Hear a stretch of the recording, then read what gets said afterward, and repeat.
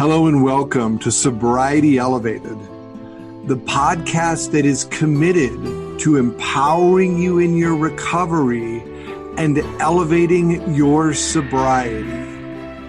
Join us now for the next episode. We hope you create an incredible experience. Let's get the show started.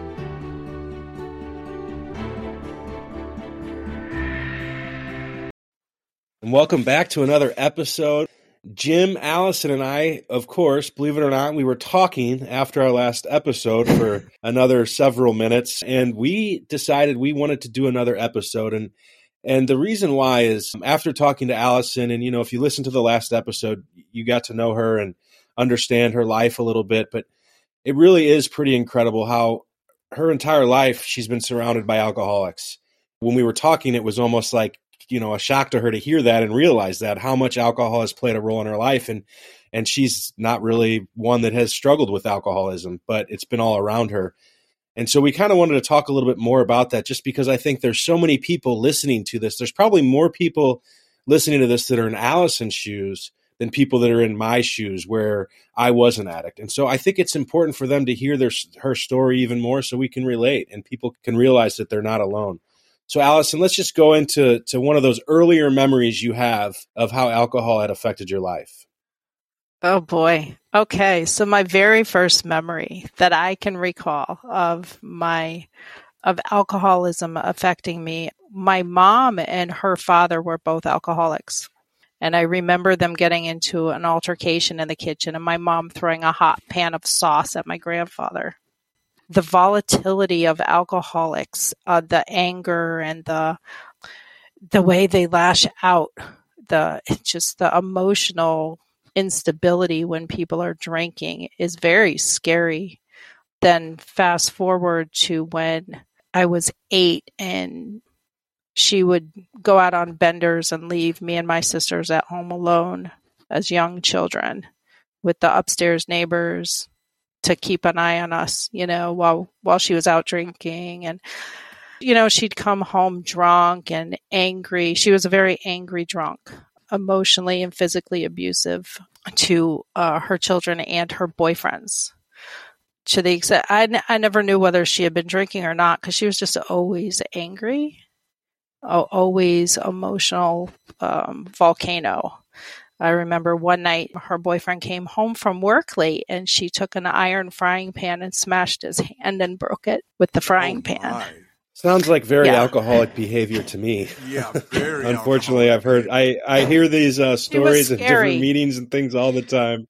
Yeah. Well, when alcoholics think about it, they don't understand how much they're scaring people with their behavior. I used to have nightmares that my mom was the devil and that she lived at the bottom of a well and she would try to bring me down there with her. It was very scary. She was a scary human being. So my father got custody of us for most of our lives because my mom just could not cope with taking care of 3 children, which I totally understand. She didn't have the skill set to make enough money and she was an alcoholic and it was just not in her nature to be a mother. She was not built for the role. Then my father, at one point, he drank here and there, but he wasn't an alcoholic. He was actually anti-alcohol most of the time. One time we were spending the night at his girlfriend's house, at one of the girlfriends he had, and her daughter went out for the night with some friends and never came home. I opened the door in the morning to a sheriff telling us that her daughter had died in a drunk driving accident. Wow. That scared me about drinking even more, needless to say. Yeah. So as a teenager, I became the designated mother of all of my friends and the designated driver. And I was made fun of a lot for it because I was the caretaker and I wouldn't drink and I would drive all my friends. And I remember one kid, his name was David, and he would call me Mother Hen. You're such a mother hen. This is like the age of 16. Wow. Well, this kid who called me Mother Hen and made fun of me died at the age of 20 in a drunken driving accident.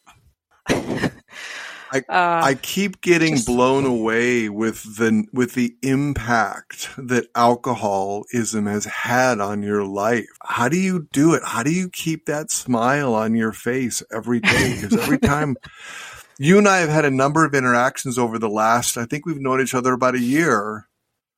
Yeah. And you always are upbeat. You're happy. How do you do it with that kind of a background? It is what it is. I don't know. I do have my meltdowns. I don't do it in public. So that's one of the other things about being married to an alcoholic is I was not allowed to be vulnerable. I was not allowed to be scared. I was not allowed to be anxious. I was not allowed to be anything but strong and upbeat all the time.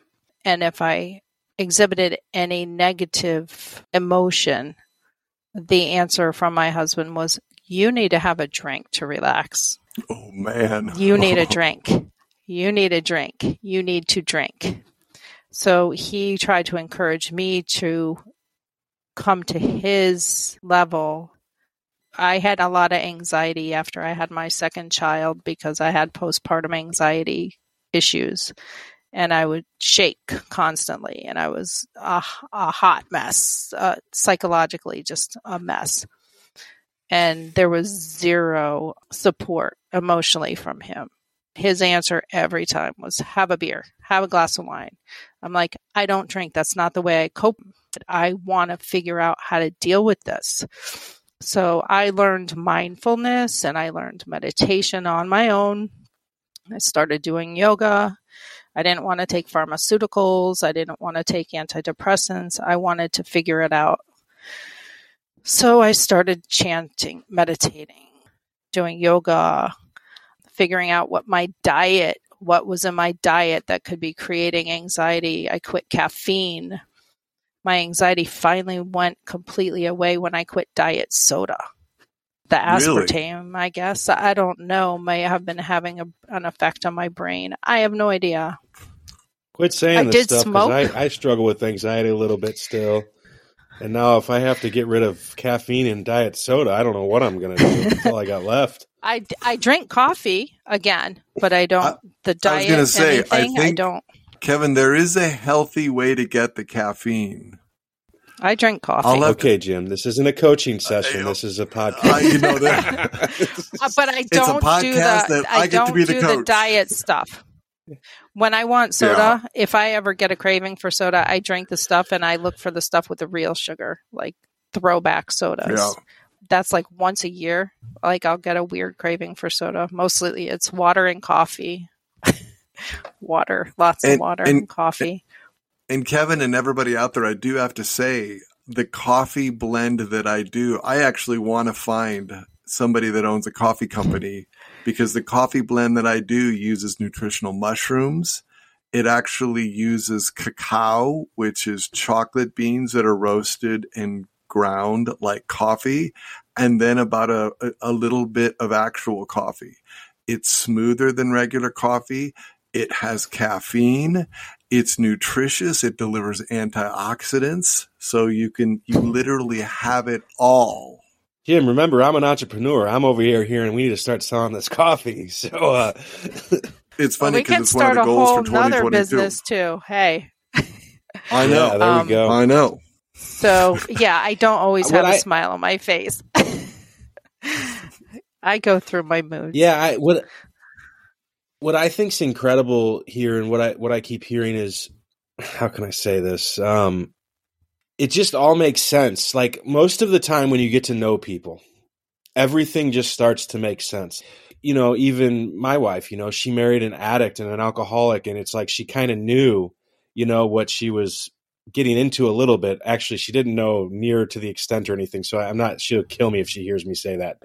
When you hear about upbringing, you hear about different way people are, it kind of all makes sense. Like there's some codependent behaviors that all make sense, and like with you being mama bear and then your husband and you kind of knowing you're going to have to take care of him, it all makes sense. And I think that's on this side, on the non-alcoholic side. We always talk about how it makes sense. Oh, this alcoholic had trauma. This alcoholic had this, or their dad was mean to him, or whatever it is. And so that's why they're an alcoholic. it really is with everybody. If we can have love and tolerance for everybody, whether you're the one that, because we would be like, well, how would somebody that was raised by an alcoholic marry an alcoholic? Well, it just completely makes sense. It's just like me, who was raised by a heavy drinker. How do I end up being a heavy drinker? It just makes sense. It's part of, I think, as humans, I'm starting to sound like you, Jim, but as humans, we need to just really just like love and accept and tolerate people and kind of see where they're coming from and get to know people. Like you said on the last episode at the end, your advice if you're with a loved one that's an addict was to talk to them. And I think that's like the advice. If you're listening to this and you have somebody that you think's struggling, just talk to them. It doesn't mean you say, hey, you need to stop. No, but just talk to them. Let's get to know each other. And maybe if you know someone who's married to an addict and you can tell that they're struggling, just talk to them. Whether you're an addict or not, you can go out there and just be like, hey, how you doing? What can I help you with? Like, this is the stuff that we need to be doing as people in recovery and people that are going to be champion recovery like me and Jim are trying to do. No, it's what we are doing. And you almost said the two magic words, love and understanding. If you can be love with another person and hear them from the space of understanding, as opposed to being defensive and offensive, with love and understanding, you can make a difference in people's lives. I think that touches on, I have a lot of guilt when it comes to leaving my husband, when I left him, when I finally called it quits, and him subsequently dying, and feeling like if I had stayed and I had been taking care of him, I would have noticed him getting sick. He was with somebody when he got sick. She was not the mama bear type at all. Like, complete opposite of me. She was his drinking buddy more so than anything else. But not like heavy drinker, but she was blinded like I was at the beginning of the relationship. You're in love or whatever, so you're ignoring the drinking for the most part at the beginning because you love the person and you're not really looking long term. But anyway, so I feel I have a lot of guilt. Like, if I hadn't have left him, his kids might still have a father and he might still be alive and blah, blah, blah, blah. And after being divorced from him for many years and talking to other addicts and talking to people, I'm like, I should have really tried to talk to him more, get to know him better, accept him for who he was. He did say at one point, he's like, you knew I was an alcoholic. Well, no, he never admitted he was an alcoholic. I can take that. You knew I drank when you met me. You married me this way. If you didn't like it, you should have never married me.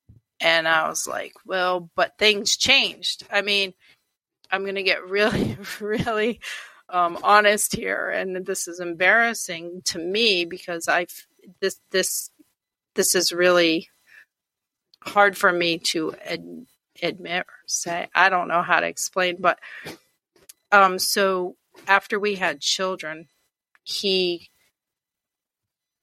had some people have affairs. He didn't have an affair. His affair was with the bottle, right? He substituted intimacy with me with alcohol. So our intimacy ended the second we had our second child. So there was zero.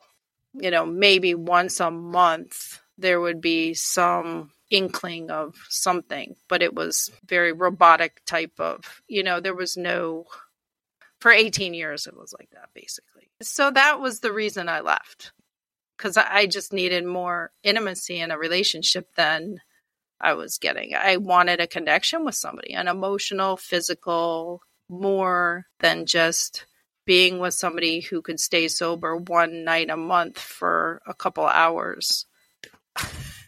And that was that, So, but he did ask me, and he did say, again, if you don't like it, effing leave. So I left. I think at that point we were both kind of just done, but I have a lot of guilt about it because I figured, maybe I should have just loved him through it. So, Allison, can you forgive yourself? Can you actually accept? I actually have. Okay, good. 2022. Yep. I said, You know what? This is it. I'm done. Good. I'm done feeling guilty. I'm done berating myself. I'm done this is a new year. I'm closing that chapter. Yes, I did shit I'm not proud of. Whatever happened in the past, I can't change it. I'm going to forgive myself and move on. I need that closure in my own head so that I can live a better life with another person who is going to fill the voids that I never had with him. I never had that intimacy because the whole time he was an alcoholic, and I just never realized that I didn't have that intimacy because I was blinded by that, young love. And there's more to, we had a very physical relationship at the beginning, and that was not a good basis for relationship.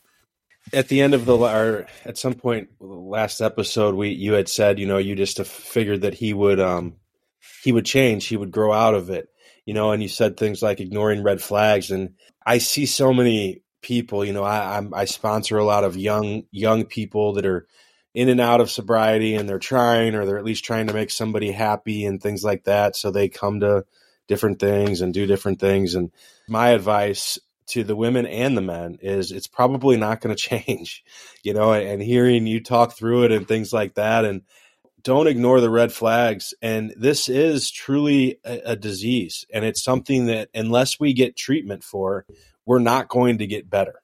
It's going to progressively get worse. And so for me, people know that the 12 steps was my treatment, and there's other treatments out there that work for people, all kinds of different things that are working for people, but you have to get treatment if you have this disease. So if somebody's out there that you love and they're still in denial, where, like you said, he went all of that. He died of something that was alcohol related and still never admitted that he was an alcoholic. I mean, that's what we're dealing with. And so we have to just be very careful.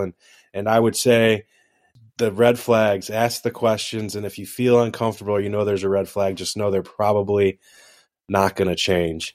And, Allison, I really appreciate all of everything that you told us, and being so vulnerable and telling us your story. And there's so many people out there that are affected by alcoholism, and to the same extent you are. And I think that it's important that we hear those stories and other people talk about it, and they can be open about it. And there's not this stigma of, oh, my husband's an alcoholic, or, oh, I'm an alcoholic, all these different things. So I appreciate you.